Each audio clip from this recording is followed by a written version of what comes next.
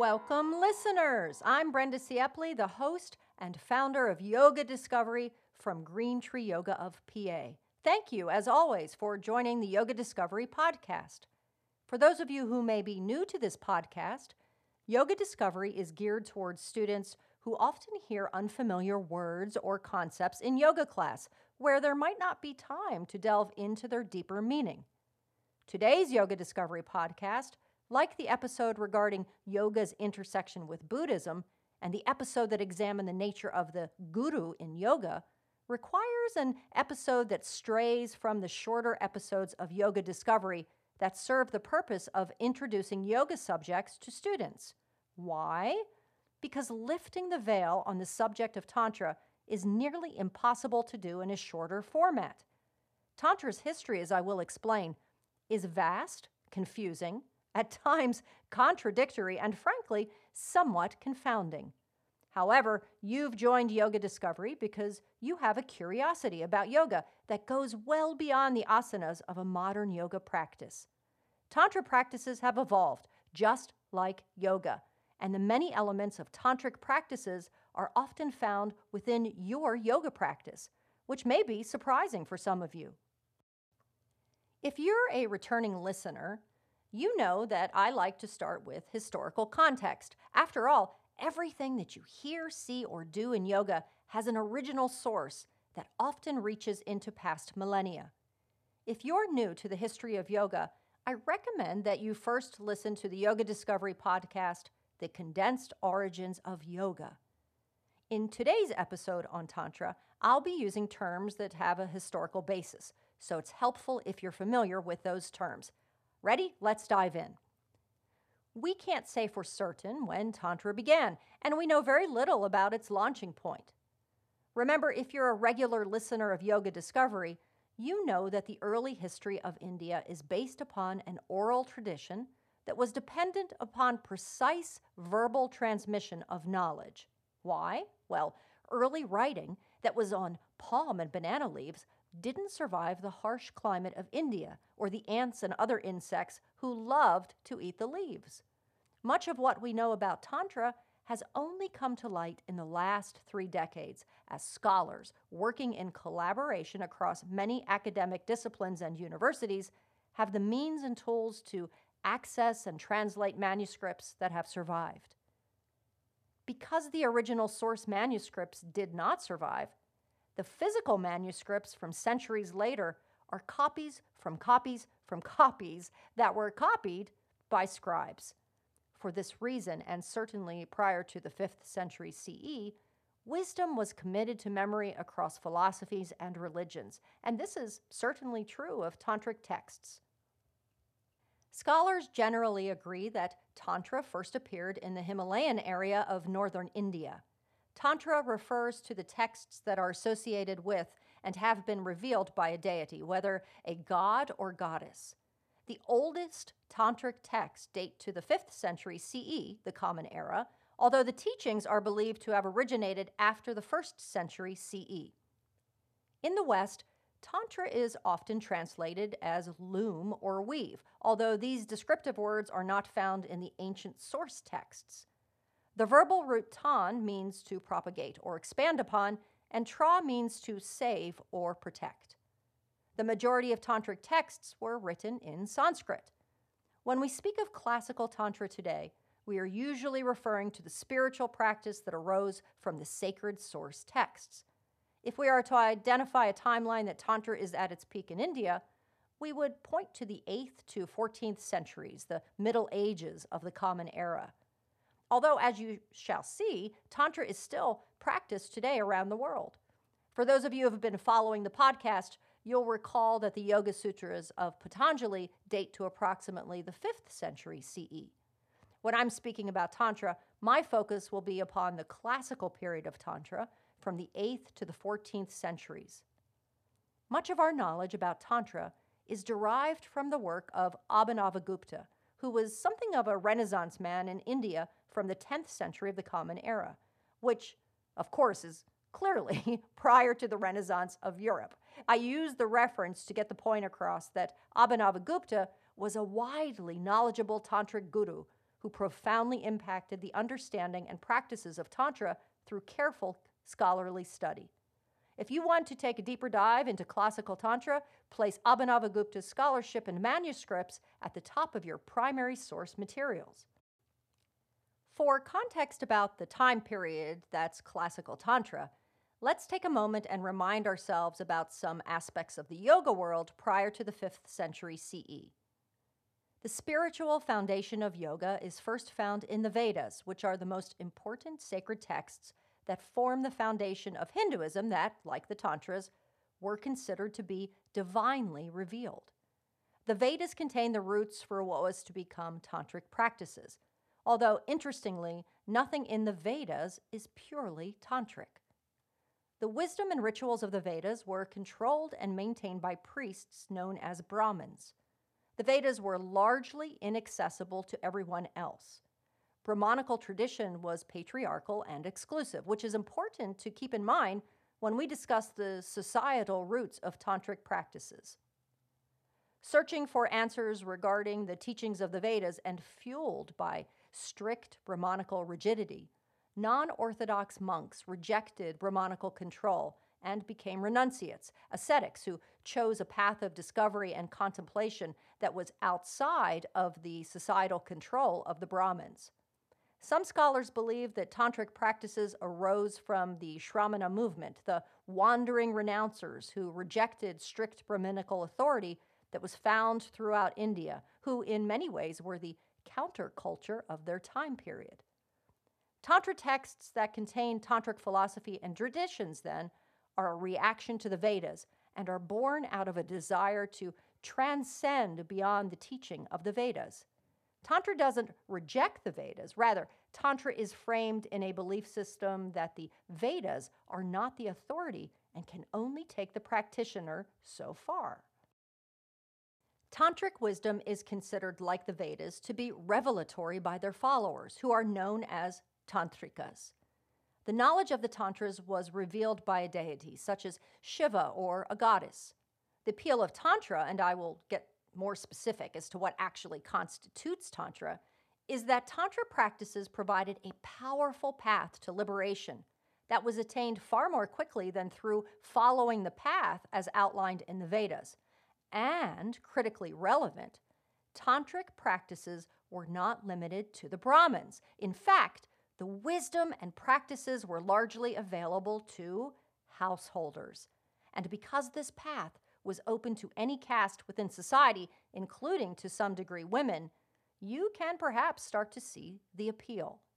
Tantra spread throughout Asia via the Silk Road and became so widespread that by the 11th century of the Common Era, nearly all of what is considered Hinduism had been influenced to some degree by Tantra. In addition, Tantra contributes significantly to Buddhism and Shaivism, Vaishnavism, and to a lesser degree, Jainism. And Tantra greatly impacted the evolution of Hatha Yoga. Here's a tantalizing tidbit of trivia for you. You may be surprised that Hatha translates to forceful and is a term that is first seen in a Buddhist tantric text. Isn't that amazing? Especially when you consider that today, Hatha Yoga is often delivered as more of a gentle form of yoga. And the first explanation of Hatha Yoga is found in the 11th century Kala Chakra Tantra as forcing energy inwards and upwards. So, what is Tantra? Okay, here's a disclaimer. For those students who like definitions that are clear and precise and fit into neat little packages tied with a bow, you need to prepare yourself. There is no one single definition that everyone agrees upon. The definitions are very diverse, just like tantric philosophy and practice, and interpretations vary tremendously. This is especially true when you see that new texts are literally being translated every day by scholars. And this is problematic, as definitions of word meanings in and of themselves differ among traditions. So in one tradition, a word is defined one way. In another tradition, that same word has very different connotations. For an example of how words can muddy our understanding, look at the word Hinduism, which didn't emerge until the 19th century as a word used by the British who had colonized India. The word Hindu was the name first given to the people who lived on the other side of the Indus River by the Persians in the 6th century CE. This means that for many centuries, the people who practiced what is now labeled as some form of Hinduism didn't call it Hinduism. See, words and definitions can be tricky, and as you'll hear me repeat quite often in Yoga Discovery, context is very important. And now back to Tantra, for which there are a variety of interpretations. But Tantra does have commonalities, and that's what I'll focus on. Tantra practices arise out of a cosmology of karma, the cyclical belief that we are born, we live, we die, and are reborn again into a being. And who or what that being is directly correlates to our actions in our previous lifetime. Ultimately, Tantric practices were motivated by a desire to destroy the karmic obstacles that get in the way of becoming liberated from the karmic cycle, as opposed to living countless lives filled with suffering over and over again. And yes, this cosmology of karma mirrors many of the religions and practices that arose out of India. Tantra, though, sought to quicken the pace of spiritual development that speedily overcame the obstacles on a sort of fast track to liberation or the attainment of power in some form.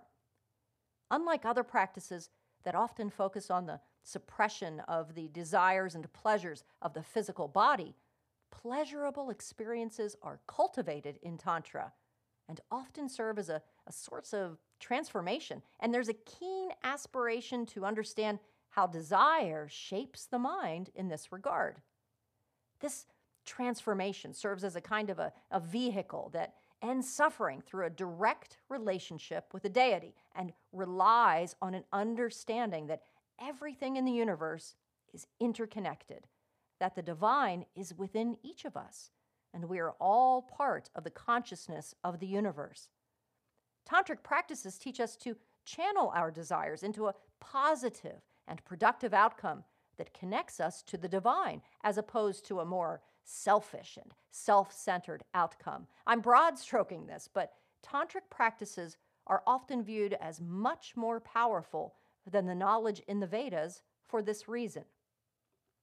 Before getting into specifics of Tantric practices, we need to look at classical Tantra so that we can have a greater understanding of how Tantra evolved into the Neo-Tantra that you may encounter in the modern West.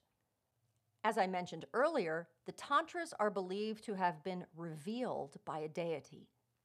Again, broad-stroking here, classical Tantric practices included meditation and mantras, mandalas, mudras, initiations, and rituals for which the goal was to channel energy, known as Shakti, through direct experience with a deity that sought to accelerate the attainment of spiritual goals and the highest level of consciousness.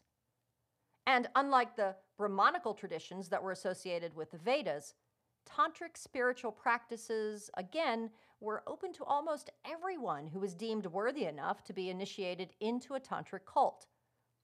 The limits of the caste system did not apply. Some Tantric lineages permitted the initiation of women, which contrasted the limited access to Vedic teachings as maintained by the Brahmins. Okay, time to pause. In our modern world, the word cult often creates an instant reaction, and usually the reaction is negative. Yep, another opportunity to point out that context matters. The word cult has a few interpretations, not all of which are negative. If you're a fan of the Rocky Horror Picture Show, you may remember that followers who act out various aspects of the film each time as it's played in theaters across the country these many, many years are often referred to as belonging to the cult of Rocky Horror. Deadheads, the followers of the band The Grateful Dead, are also a pop culture cult. All religions and spiritual practices can be part of a cult. Words evolve, and in our modern world, the term cult, when referring to a spiritual group, usually takes on a disparaging and derogatory meaning.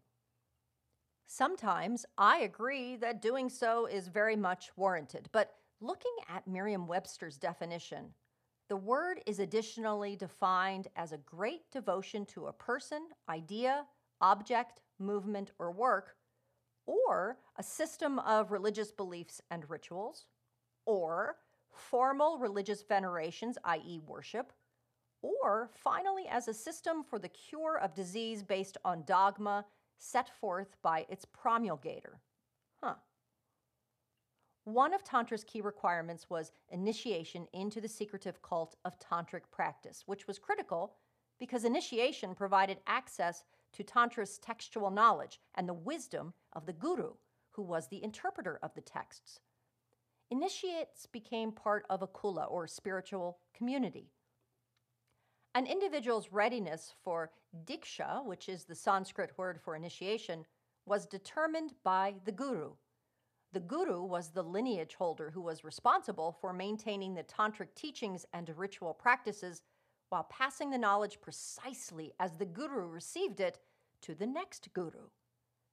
The teachings of Tantra were secretive because tantric rituals directly contrasted many of the teachings and practices of the Brahmins and were in marked contrast to social norms of various communities in India. Ultimately, initiation provided a doorway that could lead the participant to liberation in their lifetime, known as Jivan Mukti, which, as you may imagine, had tremendous appeal. Jivan Mukti is liberation while living and with the ability to move about in the world while in a liberated state. But there were some practitioners who weren't as interested in the fast track to liberation and were drawn to other, shall we say, benefits or perks. In the classical period of Tantra, there were essentially two types of tantric practitioners.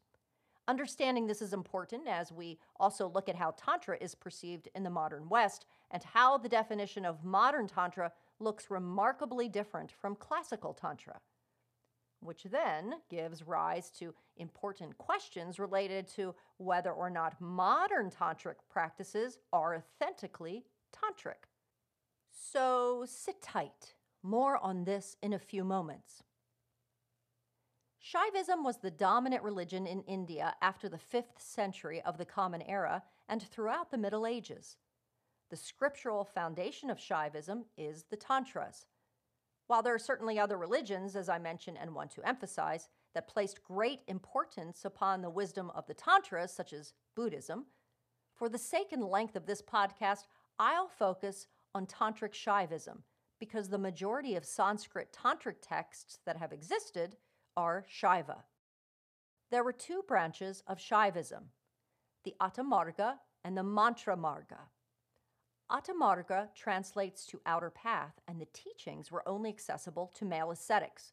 The Attamarga was a very closed Gnostic pathway, and the focus was fully on salvation. Mantra Marga, or Path of the Mantras, was accessible to both ascetics and married householders from all castes of society, and in some instances included females. This is a vast and tremendous difference from the Attamarga and highly restricted Brahmanical world. Let's say that you were in India and born into a lower varnas or caste, and you were a woman. Much of the inner workings of your community were unavailable to you simply because of your gender. Equality across all social classes did not exist for the majority of the population in India. Now imagine one of the basic appeals to initiation into the Mantra Marga. You didn't have to be a renunciate to be initiated. Social constructs are broken down, and the wisdom of the teachings were made available to initiates. Another defining and major difference between Attamarga and Mantra Marga was that Mantra Marga provided two pathways. The first was, again, the fast track to spiritual liberation. The second pathway provided access to supernatural powers known as siddhis and practices that focused on experiencing the pleasures of the world in many formats. Now to consider the two types of practitioners of Shaivism. The fast-track practitioner's goal was to achieve Jivan Mukti, which is liberation in the present lifetime. In other words, Any karma or negative actions that doomed you to repeating lifetimes over and over until you build up a storehouse of good karma to reach moksha or liberation went away. Poof, erased, no longer an obstacle. The second pathway served to develop supernatural powers or siddhis. Because the rituals were secretive and often were in direct opposition to society's norms, the rituals were held in secret places such as cremation grounds or an abandoned house. What kind of supernatural powers, you ask? Well, sit tight, I'll get to that. So, what happens on these pathways of differing goals? In addition to initiation, rituals take center stage in Tantra as the cosmic belief systems of the practitioner are directly linked to highly structured rituals. The goal was to control the cosmic order. Both pathways hold that Shakti is the energy that is manifested in the universe, and this energy can be directed either for liberation or for achieving worldly goals. In Tantra, there is no good or bad, it's all just Shakti. The Tantrika seeks to awaken and harness the power of Shakti through rituals, thereby controlling the outcome to meet the specific need of the practitioner. The physical body in Tantra is to be considered divine and a manifestation of the goddess rather than a vessel of sin. So tantric practices become body-centric. This is another critical aspect of Tantra practices that separates Tantra to a larger degree from other non-tantric spiritual or religious practices. To experience union with the divine, there is an emphasis on the incorporation of practices that invoke the subtle body, which brings us to yoga. We've arrived. When we think of yoga in the context of the Tantras, it is critical to remind ourselves, as you've learned from previous Yoga Discovery podcasts, that modern postural yoga looked quite different when compared to yoga practices prior to the 19th century.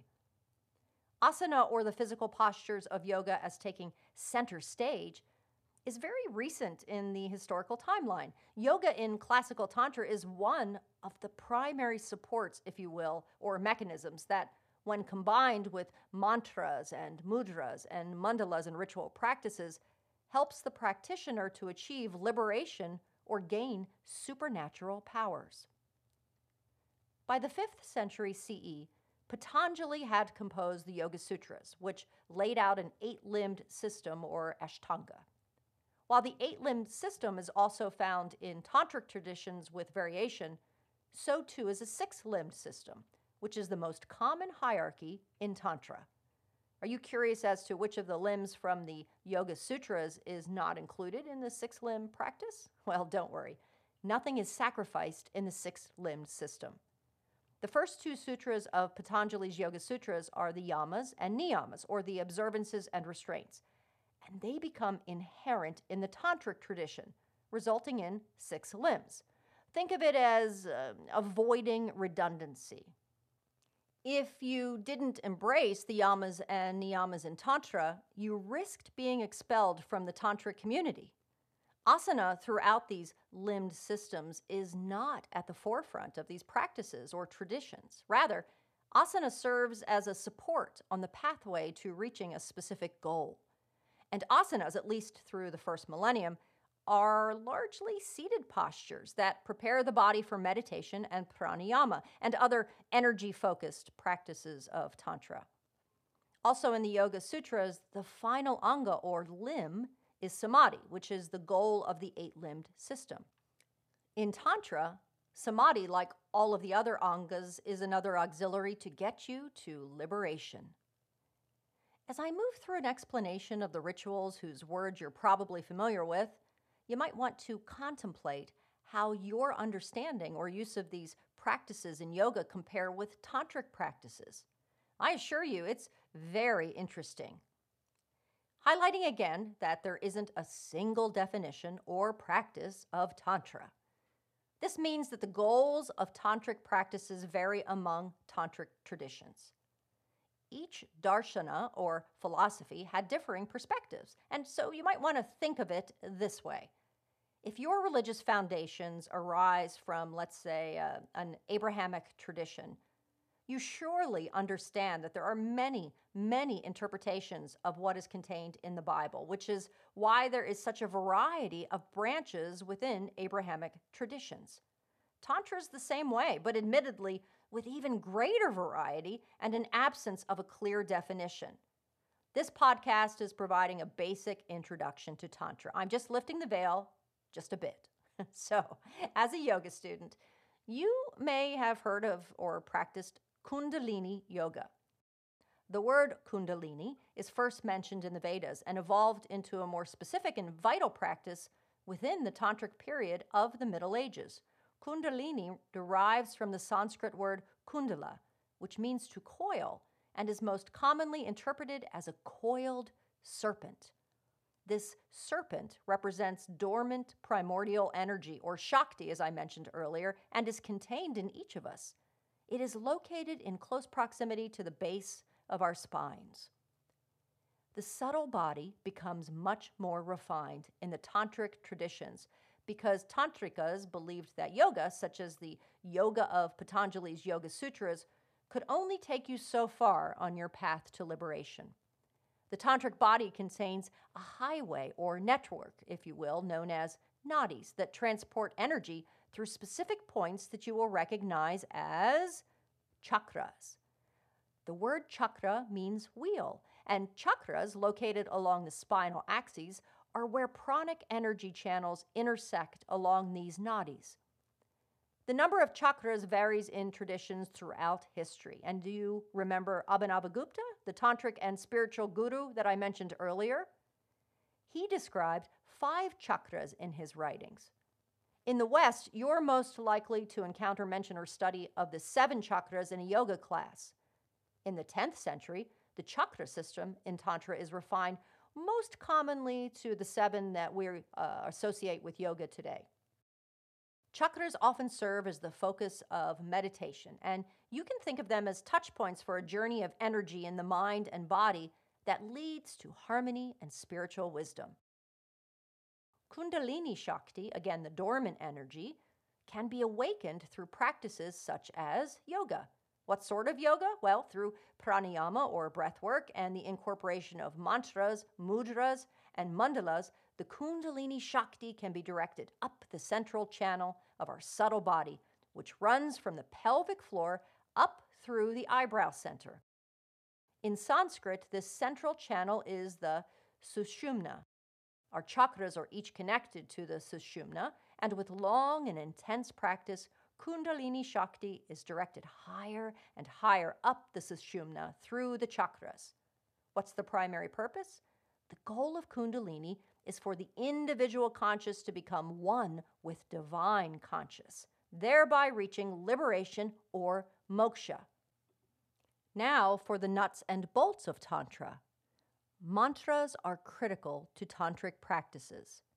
Mantras in Tantra are in the sacred language of Sanskrit, which is a language that was believed to be divinely revealed. This means that each sound of Sanskrit utterance is inherently divine and therefore must be very specific because the power of mantras is in the exact pronunciation of each sound. So, mantras are imbued with power, and when spoken, they are used to purify the body, which, as I've said, is divine. And when combined with other ritualistic practices, worldly success and spiritual liberation can be obtained. Mantras work to eradicate impurities that lead to the karmic cycle of rebirth. Through mantra repetition, the mind opens to a heightened awareness and perception. While repeating the mantra, the practitioner visualizes the deity and the rising of the Kundalini Shakti up the Sushumna and through the chakras. Mantras in Tantra are secretive in nature and highly protected due to their potential to do great harm. In the Mantra Marga, remember the path of mantras, the sound of the mantra takes on the phonic form of deities. As I continue to explain the nuts and bolts of Tantra, begin to, in your mind, imagine each element brought together in the highly ritualized world of Tantra. on to mandalas. You've seen them. Those beautiful geometric patterns tattooed on yoga bodies or on jewelry or serving as decorative art. When mandalas are used in tantric practices, each aspect or detail has a specific meaning and are critical to the aspect of the ritual. The images within mandalas are divine and inspire awe and devotion while providing support for worship, offering to deities, and meditation. When combined with mantras and mudras, deities are invoked and invited into the ritual or are controlled in some way. Often the practitioner's goal is to become one or to merge with the deity or to exist with the deity. Mudras. The word mudra translates to seal and is a meaningful and deliberate gesture that moves well beyond mere symbolism, which is how mudras are commonly seen in our modern practice. The mudra's purpose in tantric ritual was for an effect or outcome, and when paired with mandalas, mantras, and other offerings, the practitioner became more unified with the deity that they were trying to invoke. So, what about those supernatural powers that I mentioned? Well, alchemy does have a role in tantric practices. Certain aspects, such as mantras, mudras, and the manipulation of elements and herbs to create elixirs, could raise desirable powers. The outcome could be liberation or worldly gain.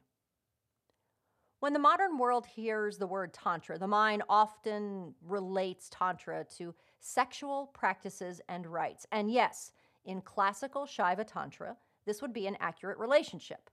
In Shaiva Tantra, if the sexual activity is tied to a spiritual practice with the goal of liberation, then it's Tantra. Why? Well, because in Tantra, the fluids that are associated with sexual activity are imbued with power.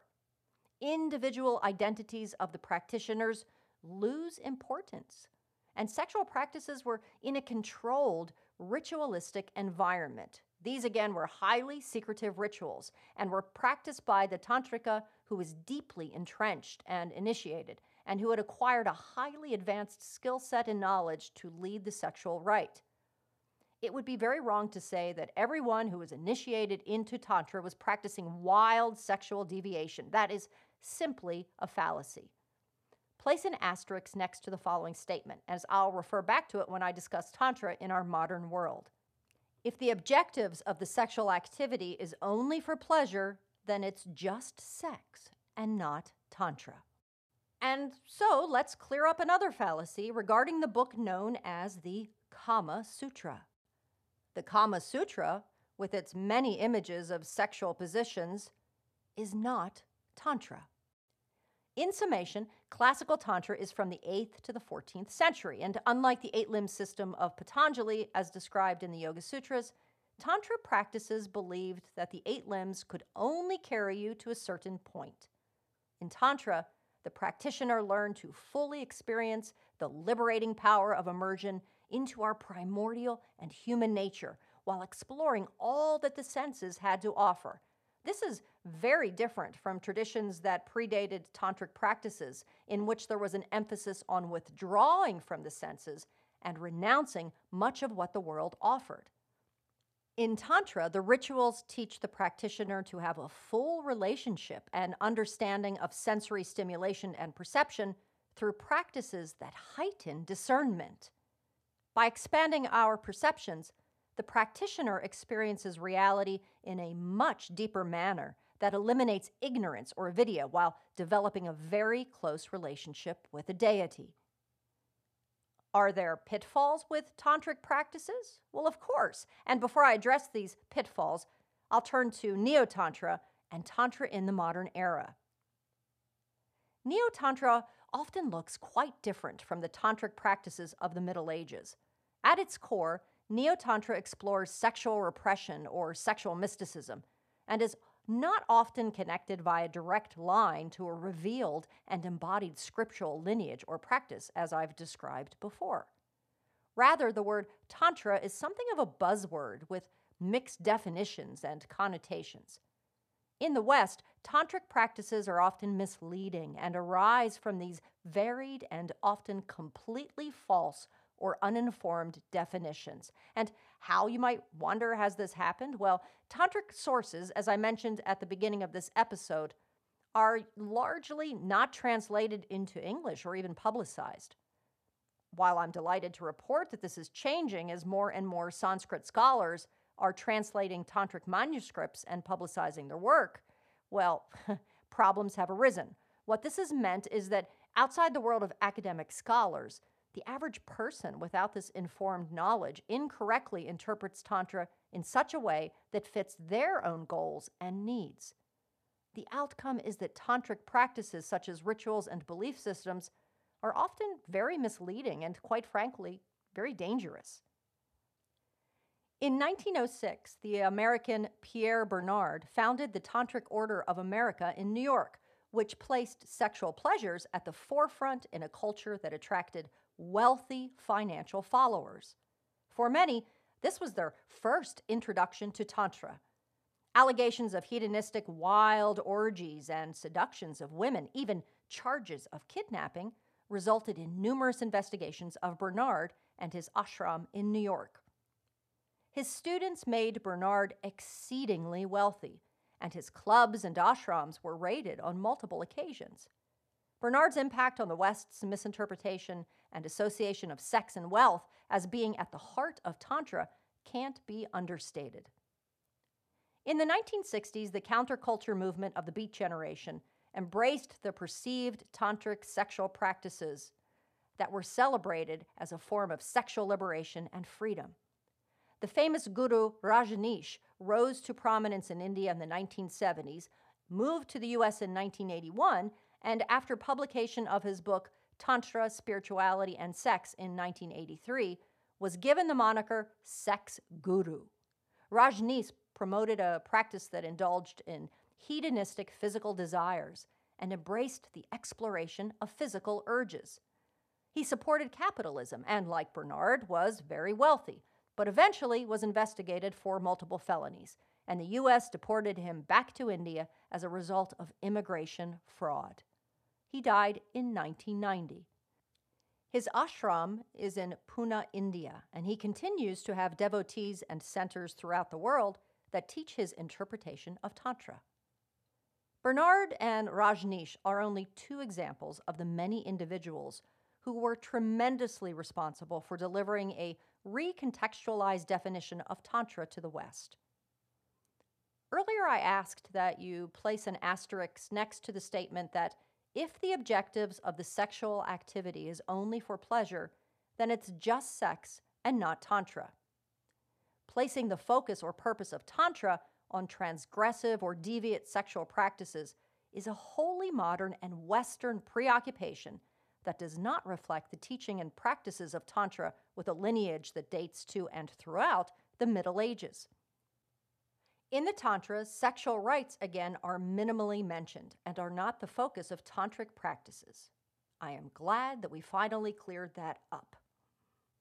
So, remember, yoga is a living tradition that dates back into the historic timeline at least 2,500 years. Teachers of modern Tantra practices, particularly in the West, often have only a cursory knowledge of historical and complex tantric practices and no understanding whatsoever of the original tantric texts. In the absence of this divinely revealed knowledge, what often happens is that stories are invented and belief systems are manipulated. So you might be wondering, is it even possible for a Westerner to be fully tantric? Well, it would be incredibly difficult. Why? Because it would require studying directly with a guru from the lineage who has a full understanding of tantric manuscripts. That in itself is a rarity, since the majority of manuscripts, as you know by this point in the podcast, have yet to be translated. So to be fully tantric, the guru would have acquired detailed secretive knowledge that was passed from guru to guru through the centuries. You would need to be initiated by this guru into the tradition and study with a guru in person, as opposed to simply reading the texts that a guru has published. The guru would also need to comprehend and speak the initiate's native language fully so as to clearly and with precision communicate the content of the manuscripts and the essential rituals to the initiate. A summary just won't do and would not be authentic. Mantras, as you've learned by now, require precision. The guru must also be well acquainted with the social and religious constructs that define the Western individual so as to teach effectively. To understand this more fully, think for a moment of an aviation mechanic or engineer in 2022 who has been trained to repair modern airplanes using computer technology. That same engineer may very well struggle when working on a 1936 Douglas DC-3 aircraft. Likewise, the mechanic who can rebuild a DC-3 and who has not received any training or education on computers may find a modern-day 747 to be akin to another language. What I'm trying to explain is that the tantric practices that embody the teachings of the original source texts need to be taught by a guru who is familiar with and understands the cultural and religious constructs of the individual whose goal is to transcend their essence or the ego. You can't be taught to fly modern-day commercial planes by someone whose sole relationship with the plane is seeing one fly. The guru needs to have an understanding, a learned perspective, if you will, of who you are, their student, at the very core. This takes enormous time and commitment. If someone who represents themselves as a guru asks you to pay money and submit a request to be initiated in an online forum that buys your initiation, run. Lineage is critical, and I'm not talking about translating one Sanskrit word for an English word, which even without the added tantric meaning is problematic. Ancient Sanskrit manuscripts are often quite cryptic and require a guru to unpack the meaning as they were intended when they were first written. Remember, the meanings were divinely revealed, so they are perfect in their context. The words, you will recall, are sacred. Deviation is simply not an option. When you are initiated, you must come to a deeper understanding of the darshana, or philosophy of the cosmology found within sacred texts, to fully embrace Tantra and orient your perspectives to that specific darshana. And as we've learned, there are numerous tantric pathways with varying perspectives and definitions of spiritual liberation. The problems of misinformation are heightened when a neo-tantra practice represents itself as following or embodying a classical tantric ideology or cosmology when the teachings clearly are not classical tantric. There is much to be said on this, as you can probably imagine, and warrants considerable thought and research. If at this point you're thinking that you want to find a tantric guru, doing so requires tremendous care. I encourage you to listen to my podcast episode on gurus before committing to any one particular guru.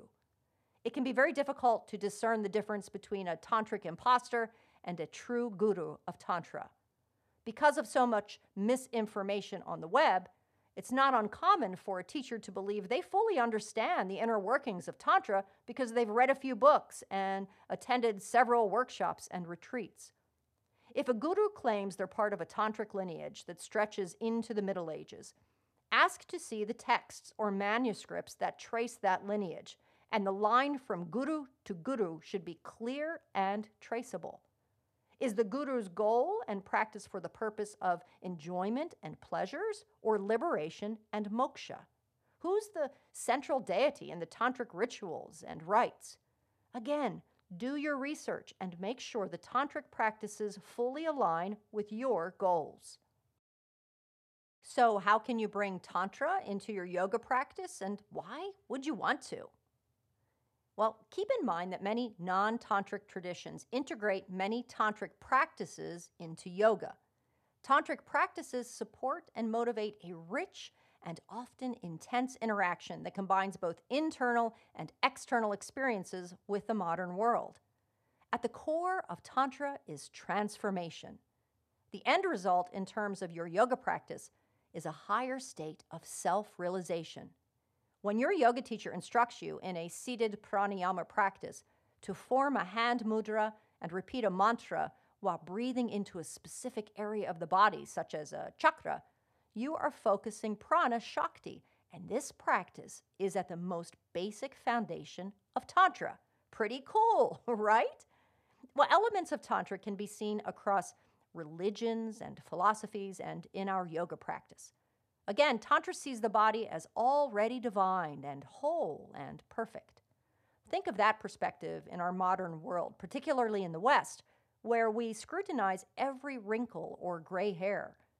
Perhaps in your next yoga class, celebrate what your body is capable of instead of what it can't do. Try to leave self-criticism at the door and connect your practice to your sense perceptions, relishing in the feel-good, think beautiful moments. When you incorporate pranayama or breath practices or bandhas, mantras, mudras, chakras, and meditation from a tantric perspective, you are harnessing the power of Shakti, which is the unifying energy of the universe. You've learned that mantras are at the heart of Tantra.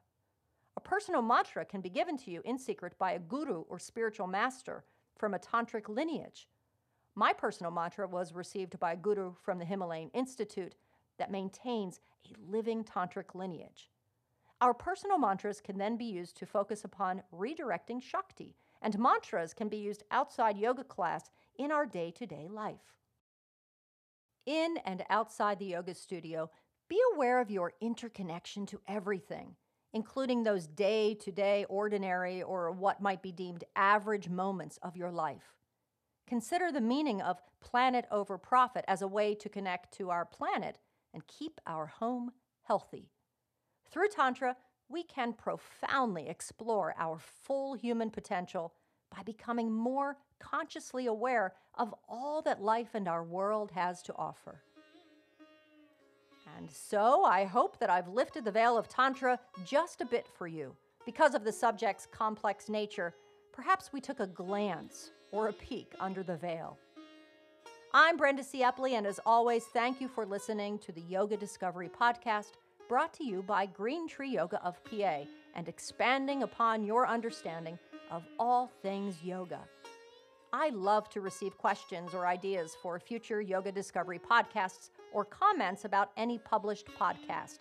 Send them to me via email at greentreeyogaofpa@gmail.com. Learn more at green-tree-yoga.com. Until next time.